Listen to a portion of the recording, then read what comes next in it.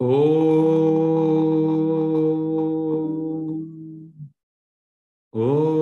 Sahana Vavatu Sahano Punaktu Sahaviryam Karavavahai Tejasvinavati Tamastamavit Vishavahai.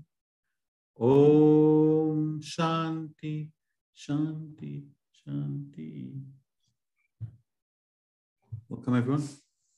Today's class, Bhagavad Gita chapter 5, class 69, Yoga of Renunciation of Action. We're covering topic 1, which is verses 1 to 7, and it's labeled Yogi, Sannyasi, Jnani. Yeah. Any questions before we start?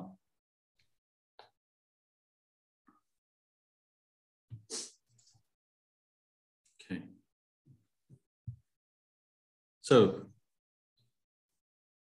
when you're not feeling well, what do we do? When you're not feeling well, who do we go and see? Can everyone make sure their mics are off, please? Great. When you're not feeling well, who do you go and see? Doctor. You go to a doctor. The doctor examines you. Okay, this is what's wrong with you. Gives you a prescription, a course of medicine. Take 2 of these every day for 10 days, you'll be okay. Similarly, in life, we don't feel okay inside. Things bother us in the world. We don't know who to turn to. We're affected by the pairs of opposites. We don't understand the purpose of life. So these great sages, we can call them great doctors. They examined the human being and then gave us this prescription, just like a doctor. This prescription contains a formula on how we need to act in life. And if you act in this way, then you become happy, content, free from misery. You fulfill purpose of life. So this is the spiritual formula, spiritual knowledge. This is what we're studying.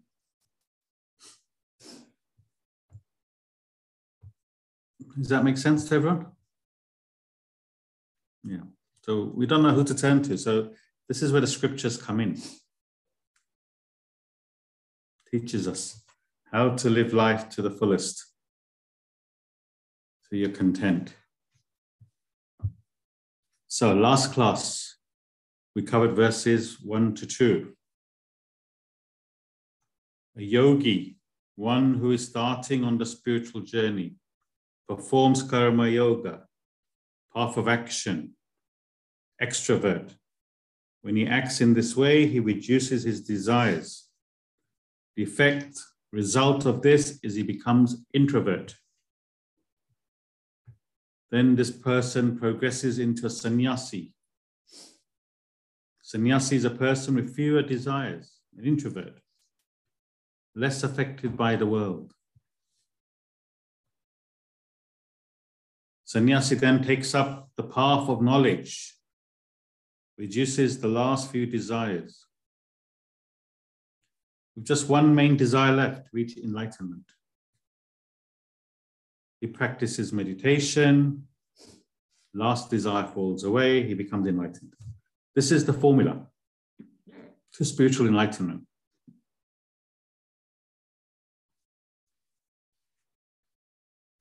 Any questions? See, it's quite straightforward if you think about it. Once you understand, it's quite straightforward. It can't be that difficult, otherwise no one could do it.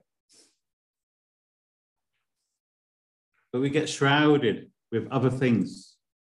We can't think, we can't see clearly what the formula is, what the path is.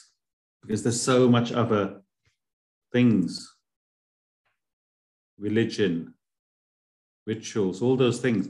No, I'm not saying they're wrong, but it doesn't allow you to think clearly. What exactly do I do? How do I measure if I'm developing or not? This is the path that teaches you. And as your desires fall away, you know you're developing. As you become more withdrawn from the world, you know you're developing.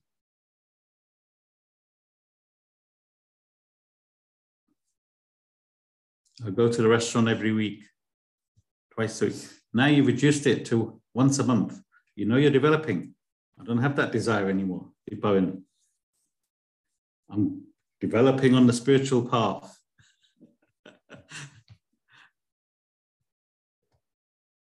Any questions?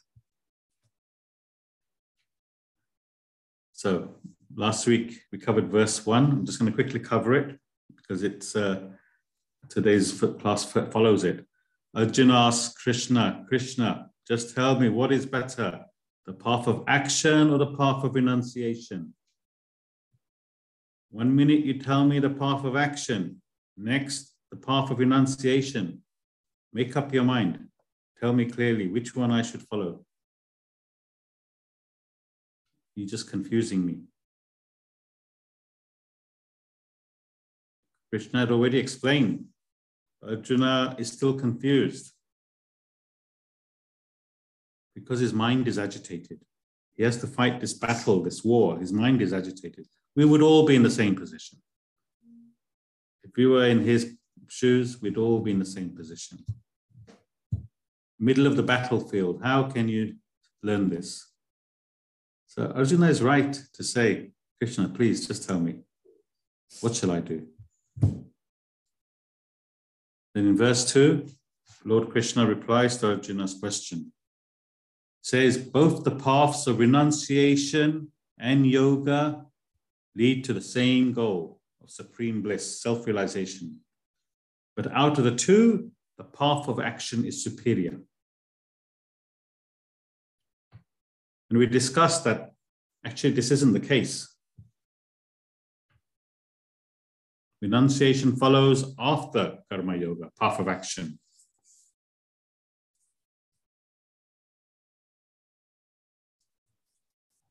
But for Arjuna, the path of action is the best path. He is a karma yogi, a man of action, an extrovert. Lord Krishna knows he can't study the Gita. And right now, he just needs instructions. He's a warrior. Warrior just needs instructions. In the army, soldiers follow instructions. They're not allowed to think for themselves. The general says, go and fight. They have to go and fight. They can't say why. So Arjuna was in the same situation. He followed instructions. Arjuna, path of action is superior for you. That's last week's class. Any questions before we begin? Is everyone clear about that? Ramesh, clear? Okay. So we're going to cover 3 verses today, hopefully. Now, all 3 verses are saying the same thing. Okay? It's very repetitive. They're saying the same thing in slightly different ways. So let's begin. Verse 3.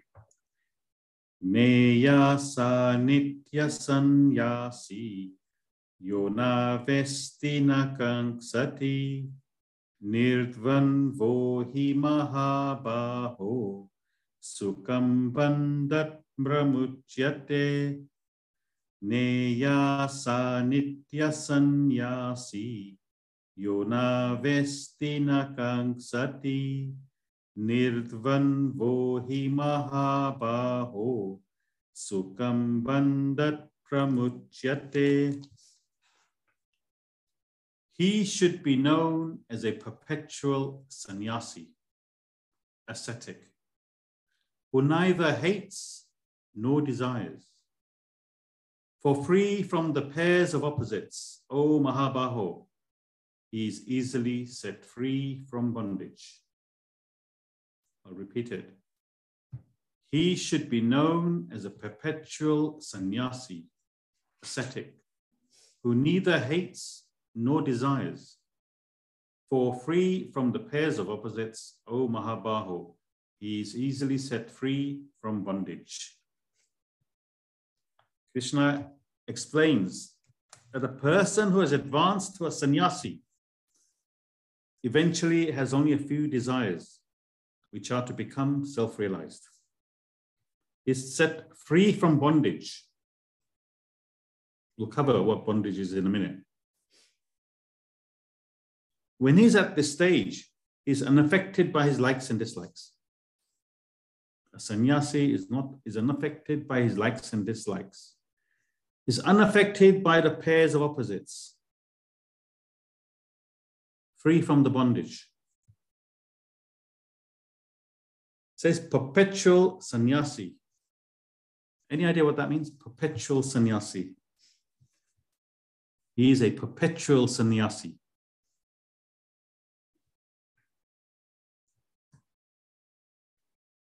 Any idea? Neelam? Is it that it's constant? Constant. Yeah. So rather than being fluctuating and agitated like us, it's a flow of unaffectedness. Yeah. Any examples? No. Perpetual sannyasi is permanent, not part-time. Someday you say you're not affected. Next day you say, what do you cook here? I don't like this. The next day you're affected. This, when you reach that stage, permanent sannyasi, no cravings, no hatred, unaffected from pairs of opposites.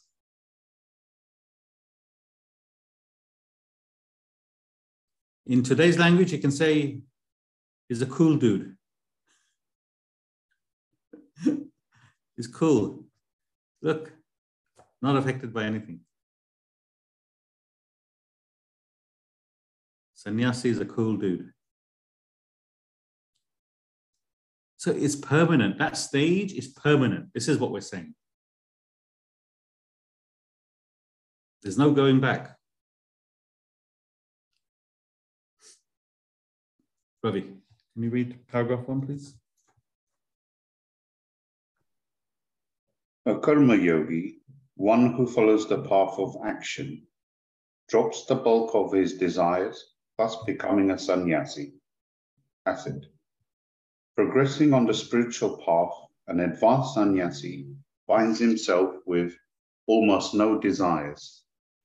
His few desires relate only to the attainment of the final goal of self-realization. As a result, likes and dislikes no longer agitate and unsettle such an established sannyasi. The innumerable pairs of opposites no longer plague him. The pairs of opposites harass most people at all levels of their personality. For example, heat and cold, health and sickness may affect him at the physical level, joy and sorrow, love and hatred at the emotional level, honor and dishonor, knowledge and ignorance at the intellectual level. A sannyasi at an advanced state of development feels free from the influence of these worldly pairs of opposites.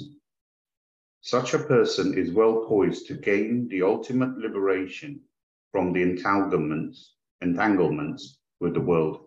Thank you. So this we've covered before. World is made up of pairs of opposites. This is the definition of the world.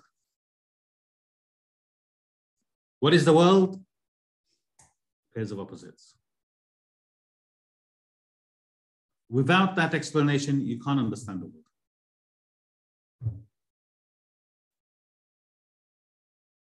You can't understand what's short unless you know what is tall.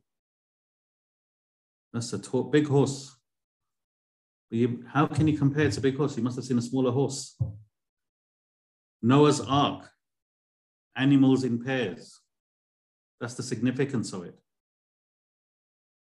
Ganesha, one tusk is broken. If you look at the murti of Ganesha, one tusk is always broken. That's what it means. Not affected by the pairs of opposites. I remember Swami used to tell us this episode, this foreign couple, American, they bought, in the souvenir in Mumbai, they buy all these murtis and everything. So they bought a murti of Ganesha. They took it back to the hotel and they opened it and said, "This is damaged. One tusk is broken. They sold us a damaged Ganesha. We better go back." So they go back, they argue with the guy saying, "You sold me a broken Ganesha. Look, one tusk is broken." So poor guy is explaining, this is how they are. They're all like that. But they wouldn't have it. They think that he's got all damaged stock. Then when they went back in the hotel man explained, this is how it is. This is what it means. Pairs of opposites, unaffected by the pairs of opposites. But if you don't know that, you think it's damaged.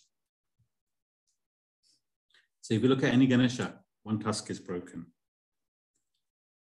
So we're all affected by this, pairs of opposites. Joy, sorrow, love, hatred. Honor and dishonor. I could never understand what honor and dishonor means. What is honor and dishonor? Any idea? Who can explain what honor and dishonor is? Genuinely, I don't understand what honor and dishonor is.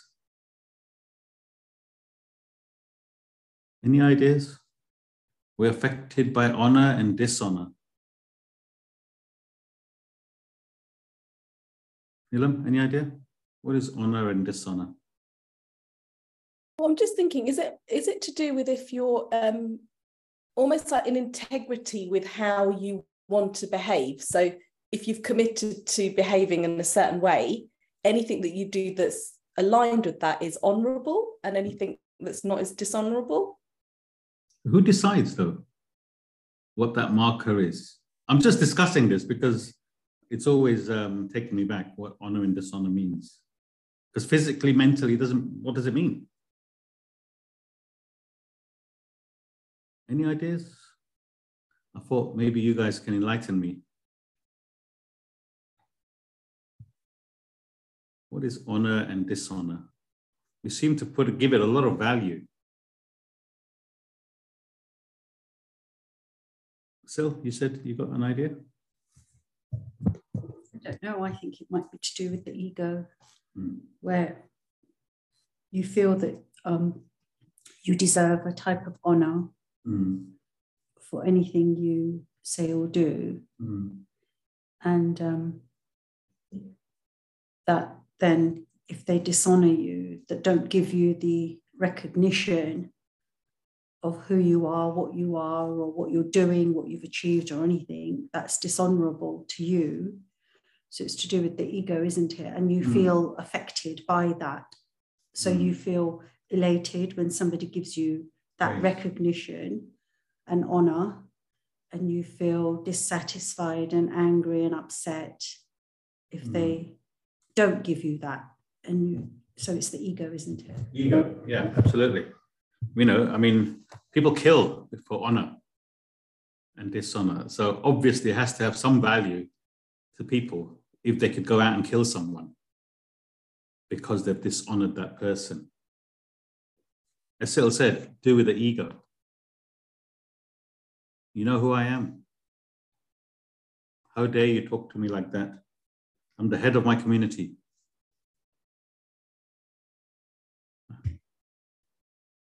See, if you think about it, honor and dishonor actually means nothing. It's to do with your ego. In spirituality, there is no space for honor, dishonor, or ego.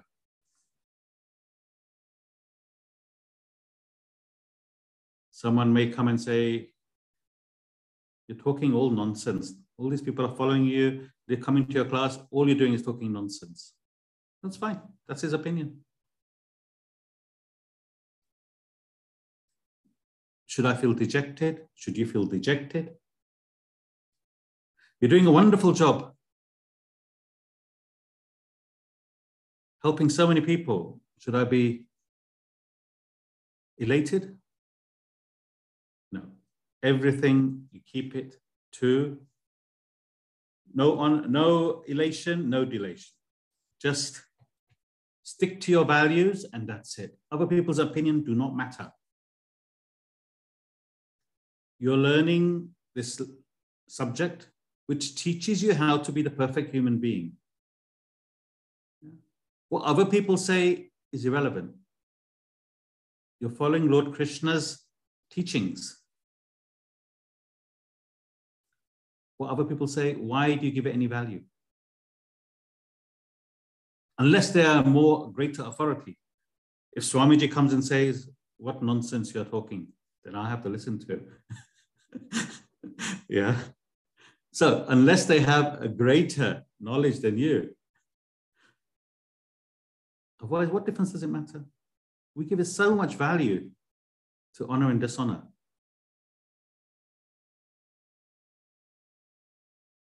So it doesn't matter. It doesn't mean that you say, how dare you say this to me? You don't know what you're talking about. Just don't engage. Thank you. That's their opinion. You carry on.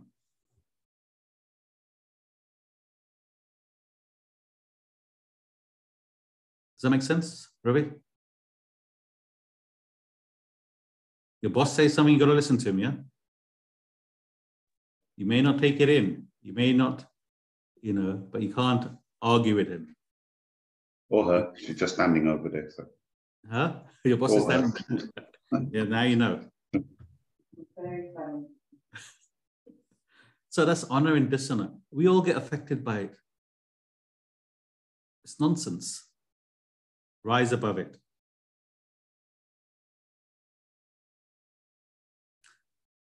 Other things, yeah, fair enough, you're affected by it.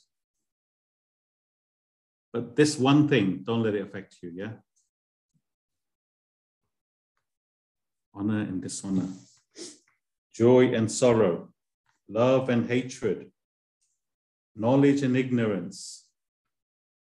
A sannyasi is risen above all that nonsense. Doesn't affect him. Ravi. People are bound to the world all their life. In childhood, they bind themselves to toys and games. They lose themselves completely in their play. When they grow into adults, their passions shackle them. A variety of passions like lust, wealth, family, power, status, grip them throughout their adult life.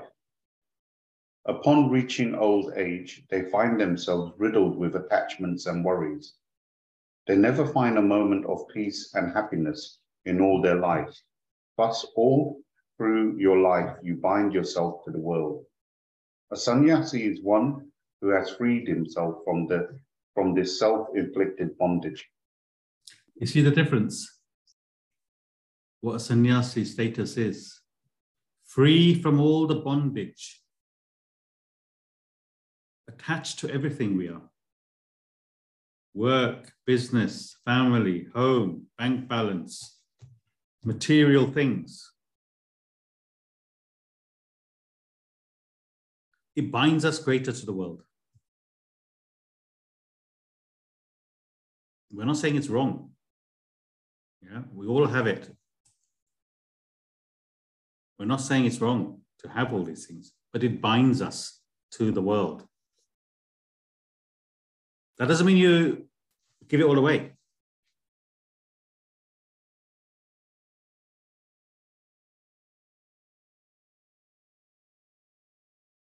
All this we have created for our lifetime. I call it my mental baggage. My mental baggage, that's what I call it. Wherever I go, I take it with me. And it just brings you down mentally. How can you be free to think clearly?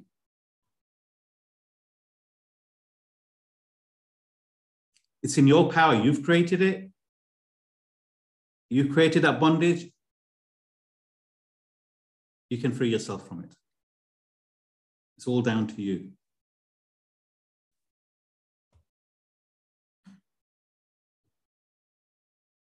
Family, partners, work. I'm not saying it's wrong. We're all in the same place. But all this keeps you attached to the world. Now, please don't, after this class, tell your partner, your family, all this mental baggage you guys are creating. No more. I'll give you a slap, tell you stop going to these Sunday classes. This guy's not teaching you the right things, What do you mean mentally attached? It's philosophically speaking, we're talking here, yeah? Not physically. You can't leave everything and go to a cave. Well, you can, I found one, but you're not ready to do that because of all this mental attachment. King Janaka was a king. He had everything, whole kingdom, all the wealth, beautiful wives, everything. Completely detached mentally. Even though he's a king, yet everything is mentally detached. Even this shall pass. So you can have everything, but no attachment, no bondage. It's the value you give to everything. As I said, you can't leave everything. Everything we've created, we have responsibilities. But mentally, you can free yourself from it.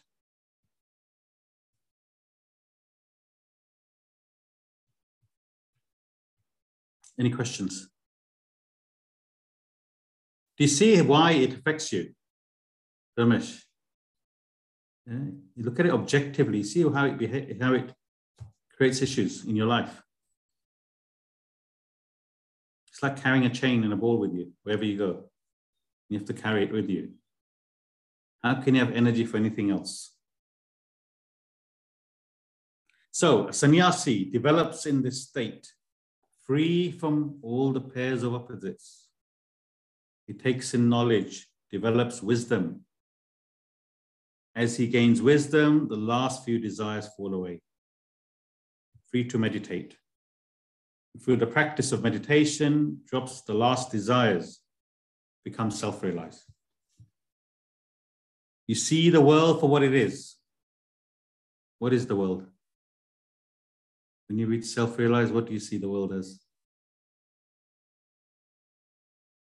Ravi?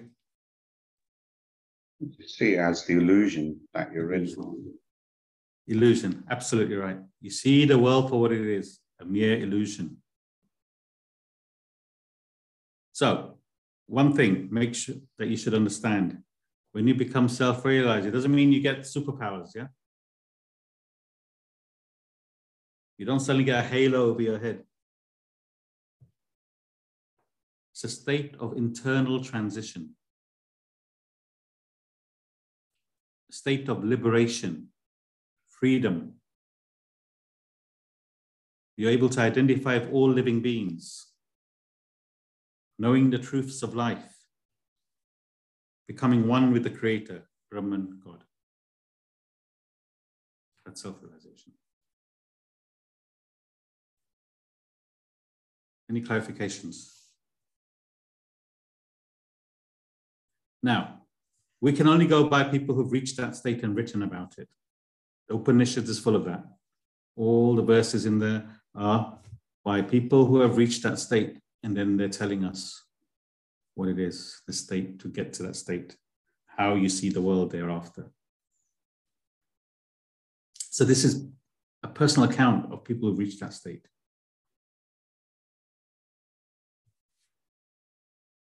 Any questions? Okay, verse 4. Sankhya yogo pritag balaha pravadanti na panditaha ekamapyastita samyak ubayor vindate phalam. Sankhya yogo pritag balaha Pravadanti na panditaha ekamapyastita samyak ubayor vindate phalam. Children, not the wise, speak of Sankhya and Yoga as different. He who is duly established in one obtains the fruit of both. Children, not the wise, speak of Sankhya and Yoga as different. He who is duly established in one obtains the fruit of both. Any idea what that means?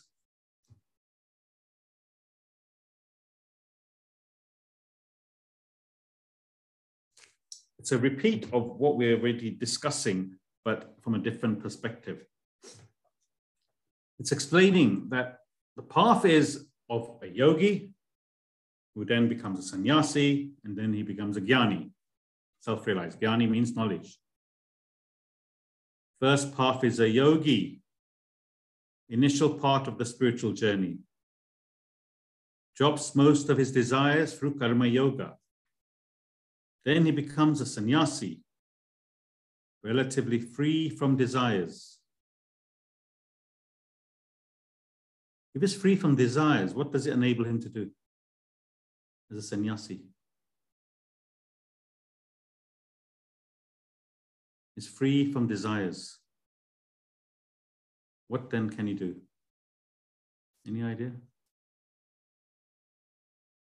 So, you drop all your mental baggage. What are you able to do then? Yeah, Arnav?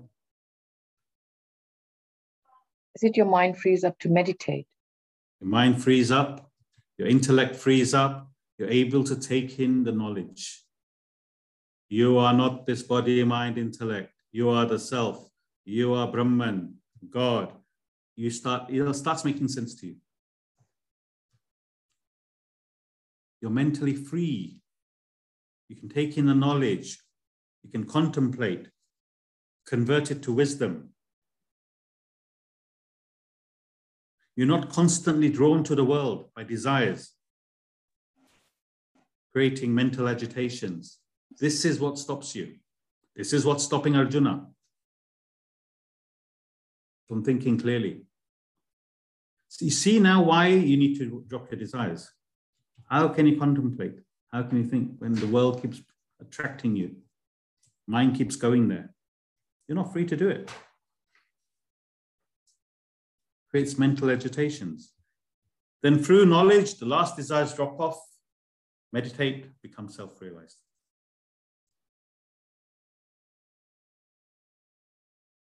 So this formula, jnani, yogi, sannyasi, jnani, it's like doing a degree to become a doctor. How do you become a doctor? What do you have to do? I don't know how many years you have to study. Anybody knows? How many years you have to study to be a doctor? So, Sil knows. I don't know. I think 5 years. 5 years. 5 years you go to university, do medicine. Then you have to go to the hospital and train, isn't it? That's the last year. Last year. Last year you go and train in a hospital. After that, you become a doctor. Is that roughly right? Ramesh, would you say that's right? So first, you do the initial stage of studying medicine, go to university. Then it leads to the advanced stage when you go to the hospital. And then you complete, become a doctor or a dentist, Deepabin. It's the same thing on the spiritual path. One leads to the other.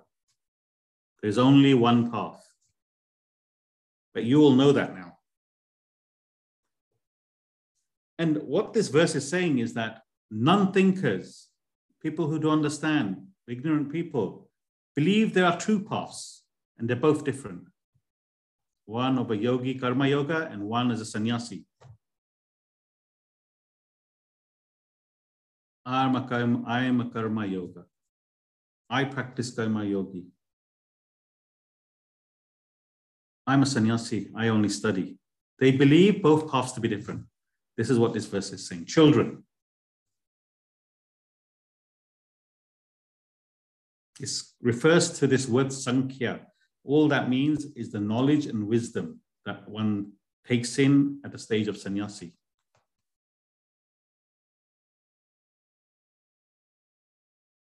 Those who do not understand that there is only one path, believe that they are both different, are ignorant of the truth.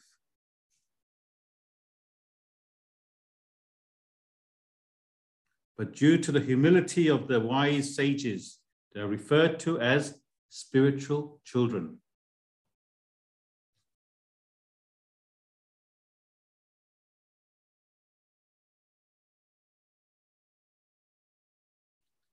Could you read number 1, verse number 1, Mila? Paragraph 1, sorry.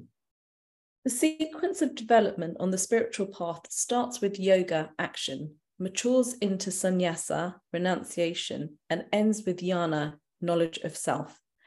One who traverses the initial part of the spiritual journey is called a yogi. As he advances in his path and becomes more spiritually evolved, he is known as a sannyasi. His efforts culminate when at the ultimate end of his journey, he attains spiritual enlightenment. He then earns the status of jnani. Yoga and sannyasa do not indicate two different paths. They are two stages of the same path. Here, the word Sankhya refers to the knowledge and wisdom associated with the concept of sannyasa. A sannyasi treads the path of knowledge on which he progressively develops from the stage of action of yoga to that of sannyasa. Sankhya in this context means sannyasa. Thank you. So it's one path, it's saying, not two paths, but some people believe they're both separate paths. So he's saying these people are referred to as spiritual children. They don't understand. So on this path, you have to be sincere,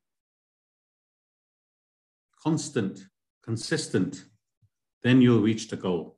You can't take it casually. Don't become a spiritual tourist.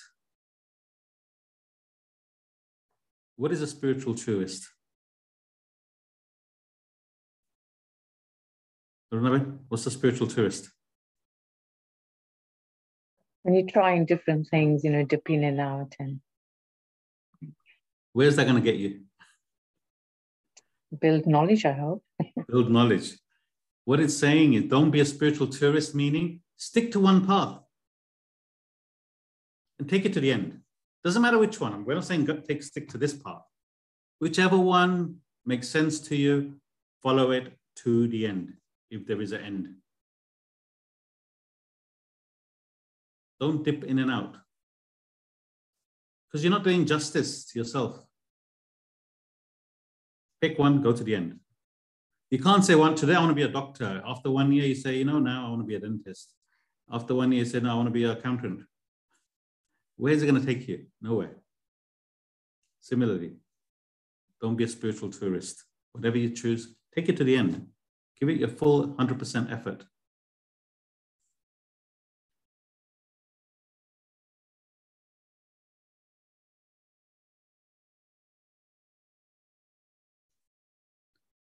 Someone asked me during the week, my brother, how should a person on the spiritual path react to people who don't have this knowledge, who don't understand? How should a person on the spiritual path react to people who don't understand this knowledge? How would you react to them?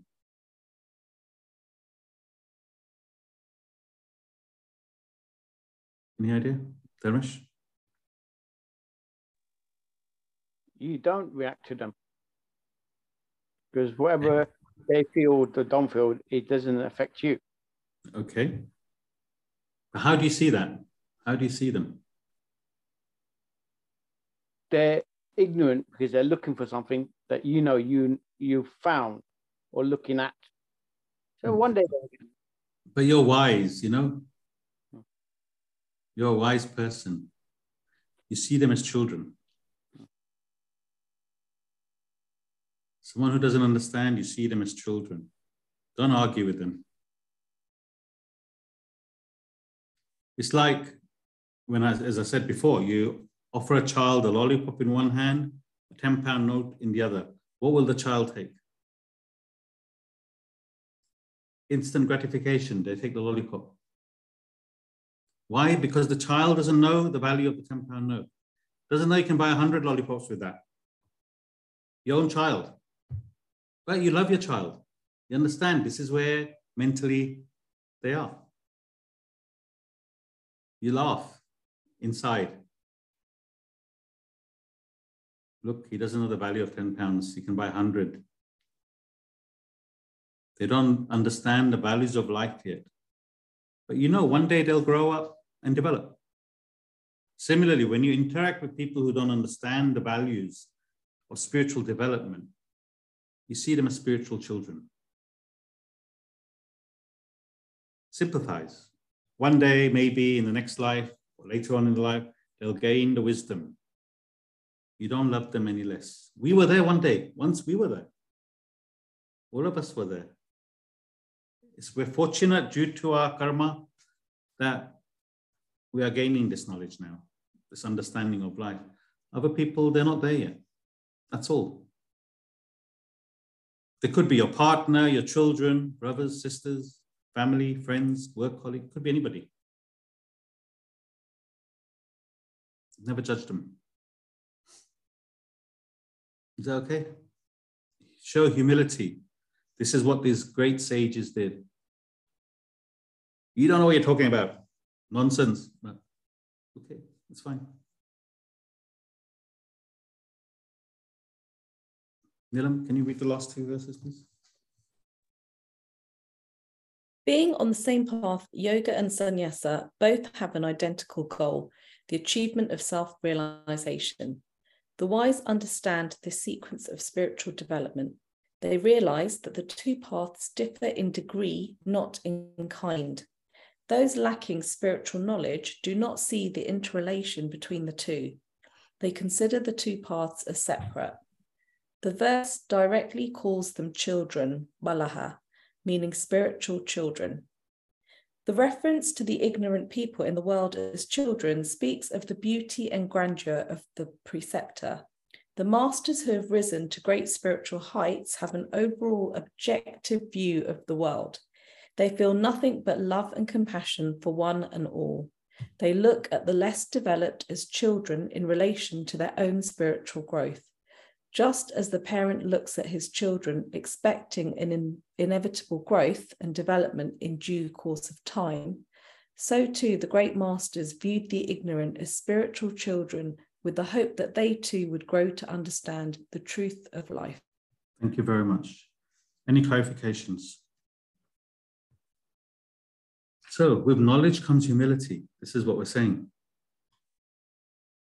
With knowledge comes humility, not ego. This is what this verse is saying. I know, you don't know nothing. That's your ego. You understand this is where they are, this is where I am. It's fine. So never argue with them. Okay, Arunabhin? Verse 5. Yat sankhye prapyate stanam tad yogairapi gamyate ekam sankhyam cha yogam cha ya pashyati sapashyati yat sankhye prapyate stanam tad yogairapi gamyate ekam sankhyam cha yogam cha ya pashyati sapashyati. That state which is reached by the Sankhyas is reached by the yogis also. He who sees Sankhya and Yoga as one, he sees. That state which is reached by the Sankhyas is reached by the yogis also. He who sees Sankhya and Yoga as one, he sees. Once again, saying the same thing. The yogis on the path of karma yoga and the sannyasi both reach the same goal. It's all one, they're saying. Sankhya means knowledge on the path of when you're a sannyasi. What it means, in other words, when I've given you this example before, you want to go to Edinburgh, you get on the train at Paddington, someone gets on the train at Birmingham, they will both reach the same destination.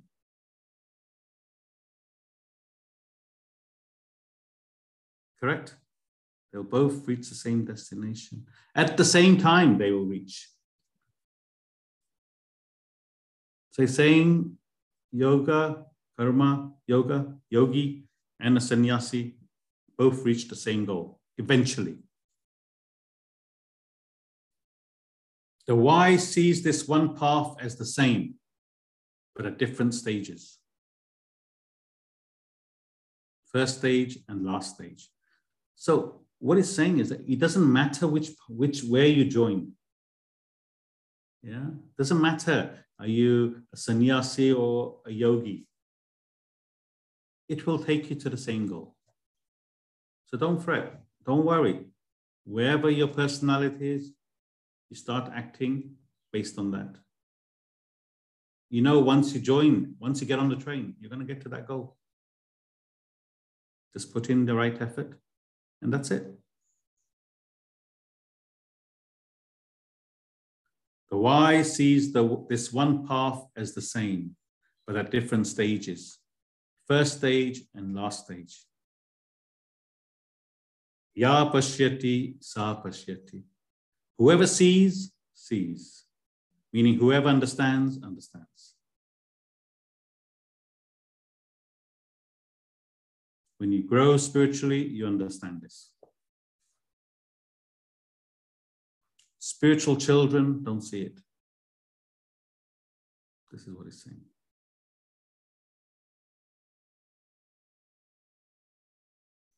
Any clarifications?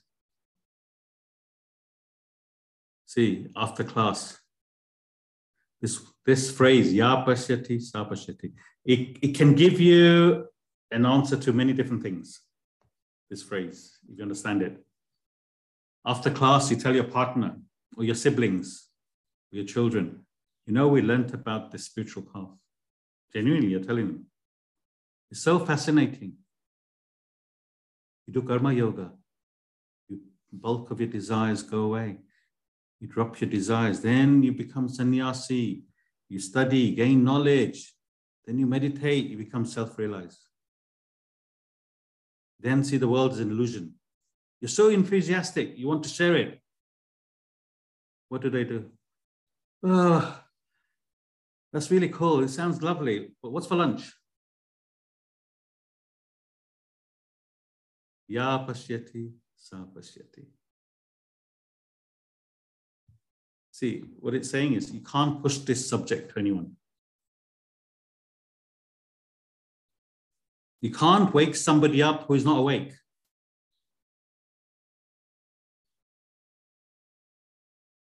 Ya pashyati, sa pashyati. Those who see it, see it. This statement helps you to understand why some people are interested in this subject and some are not. And those who are not, you can't make them. Ya pashyati, sa pashyati. Oh, no, man.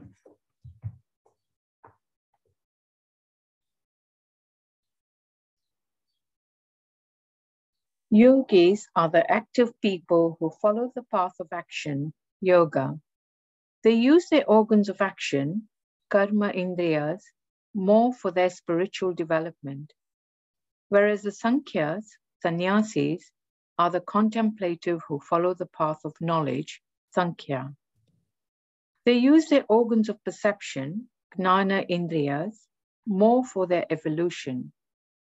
Both Sankhya and yoga are different stages of the same path leading to the one ultimate goal of self-realization.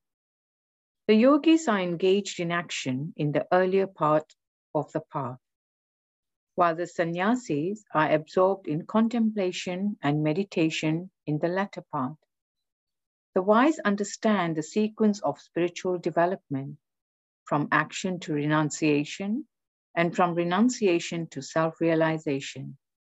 They see the whole truth. The verse alludes to such an understanding when it states, "He who sees Sankhya and Yoga as one, he sees." Thank you. So here, what it was saying, one bit I missed, path of action, the yogis, they use their organs of action, arms, feet, the other five organs of action, eyes, nose, hearing.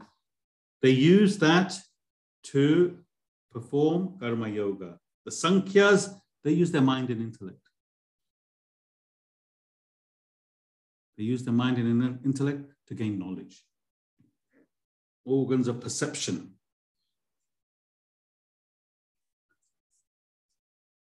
Sannyasi. Any clarifications? So you see what I said about these three verses? They're saying the same thing in different ways, slightly different angle.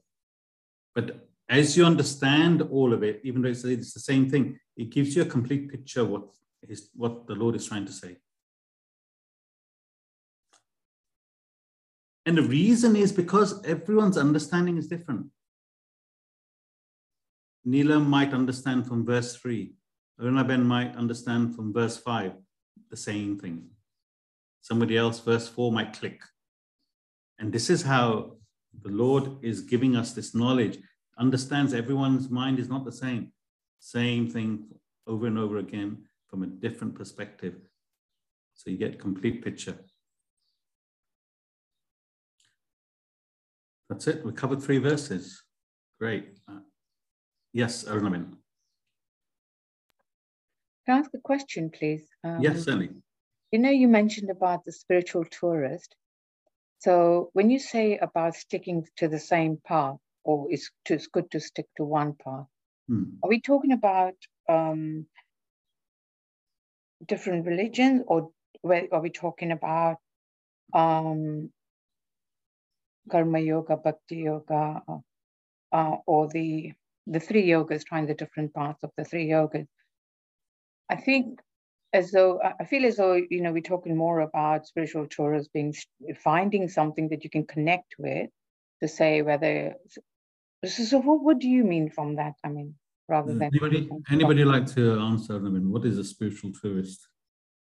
I have a sense of it, but I just wondered what everybody else thinks. It doesn't mean anything specific as such. Right. Okay, it's a general term, spiritual tourist. It's nothing specific. Yeah, you won't find it in the dictionary. Spiritual tourist. You know, I've heard it often mentioned. You know, who can explain what a spiritual tourist is? My understanding is someone that is a seeker, but trying to connect and find that connection, what translates. Like the way I see it, if you look at, obviously, I think Hinduism is a bit more fluid, cultured, you're free thought. Islam is more structured, more instructional.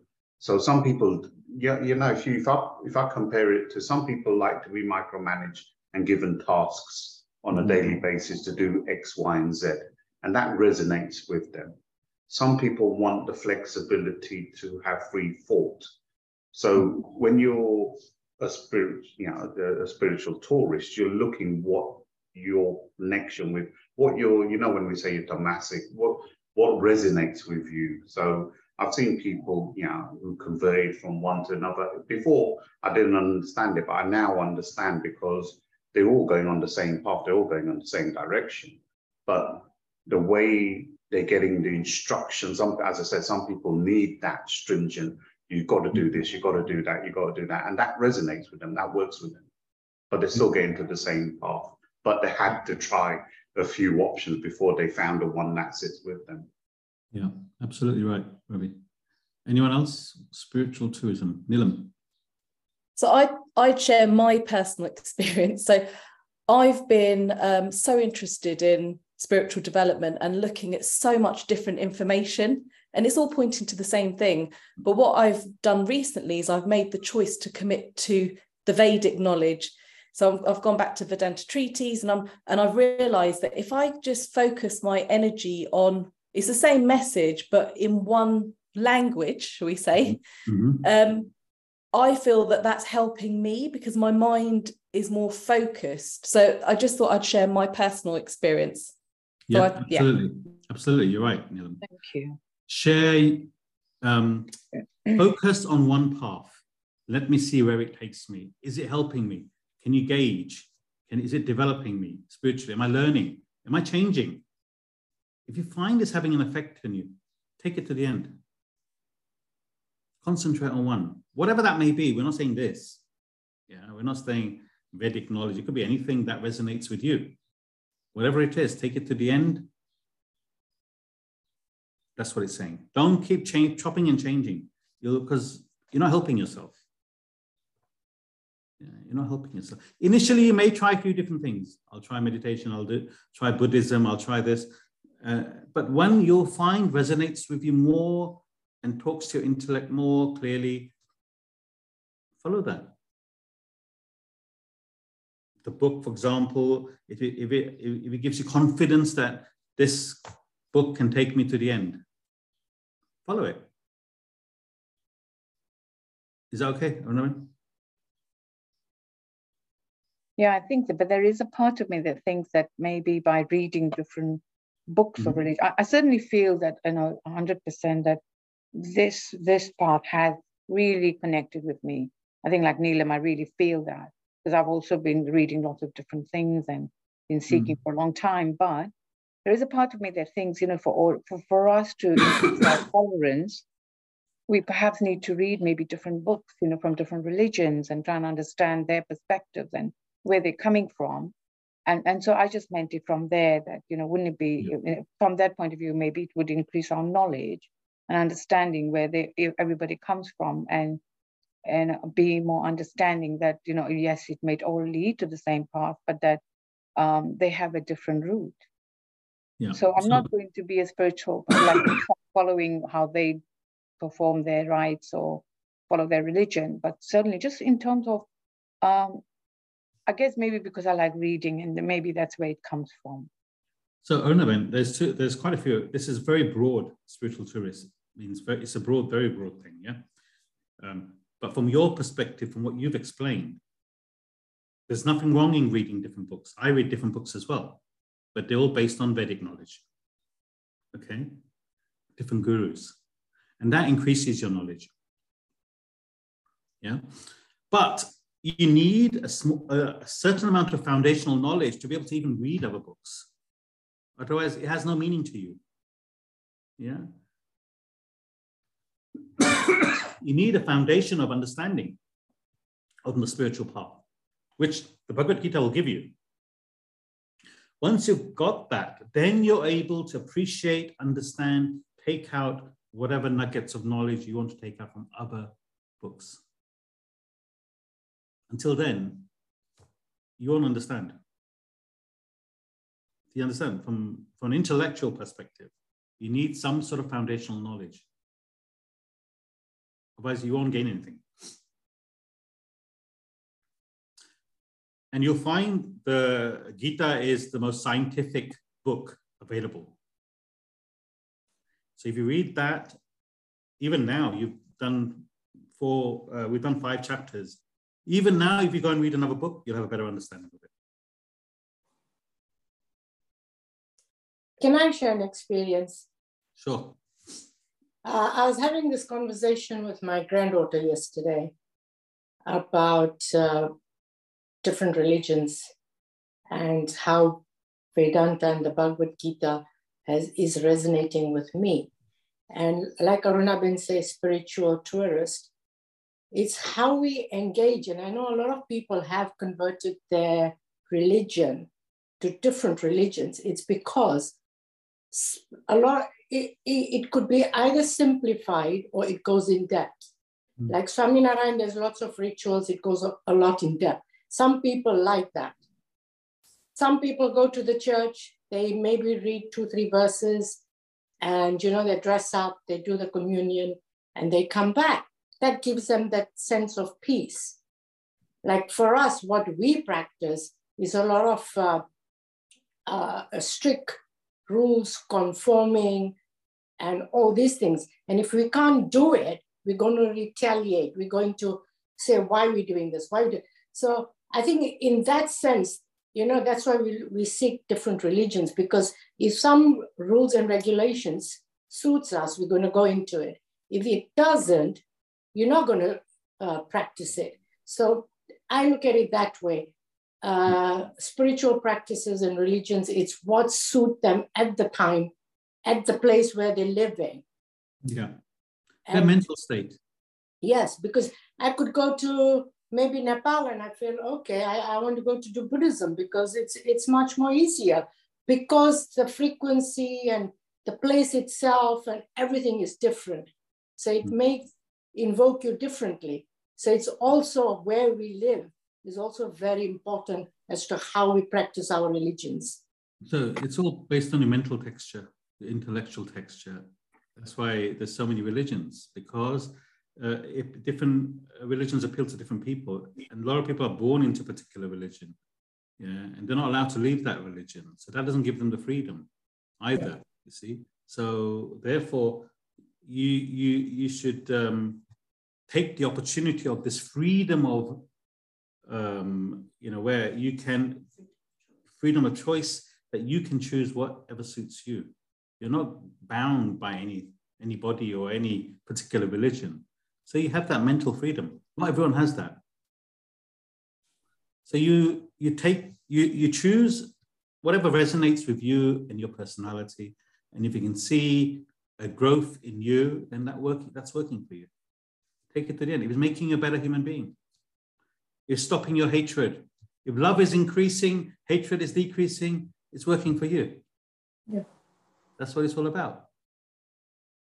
It's not like when I read our Shastras as well, I'm getting a better understanding as to their point of view, as to where they started that particular religion.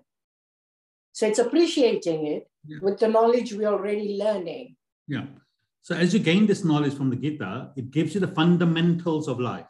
Remember I said these great sages gave up this formula, how to become a better human being, how to get to the end goal of a human being. So once you understand that, then when you reach other books or other books from other religions or whatever, you have a better foundation of understanding. Because to be honest with you, from everything I've read, the Gita is the most scientific, most clear knowledge I have ever come across. And it's not me saying, most people in the world who've read the Gita, the first language it was translated to was in German,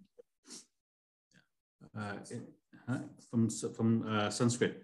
And in some European, I forget which country it is, it's actually taken as a curriculum. And it's not a Hindu country. It is Germany. Is it Germany? Yeah. It's Yes. taken as part of the curriculum of studies. So therefore, you study the Gita, it'll give you the foundational knowledge to be able to understand most religions, most books. And the reason is because most of these religions actually take their knowledge from the Gita. They won't admit it, but a lot of it comes from the Gita. It's just twisted in a different way for a different community, for a different class of people, and that's all. But the fundamental knowledge comes from the Upanishads and the Gita. But you follow your personality, you follow your senses, you follow what talks to you, and grow, develop. Don't be a spiritual tourist. Take something and take it to the end. And then continue with something else if that makes you feel better. Don't dip in and out. That's what it's saying. Okay. If there's no other questions, we'll see you next Sunday. Have a lovely day.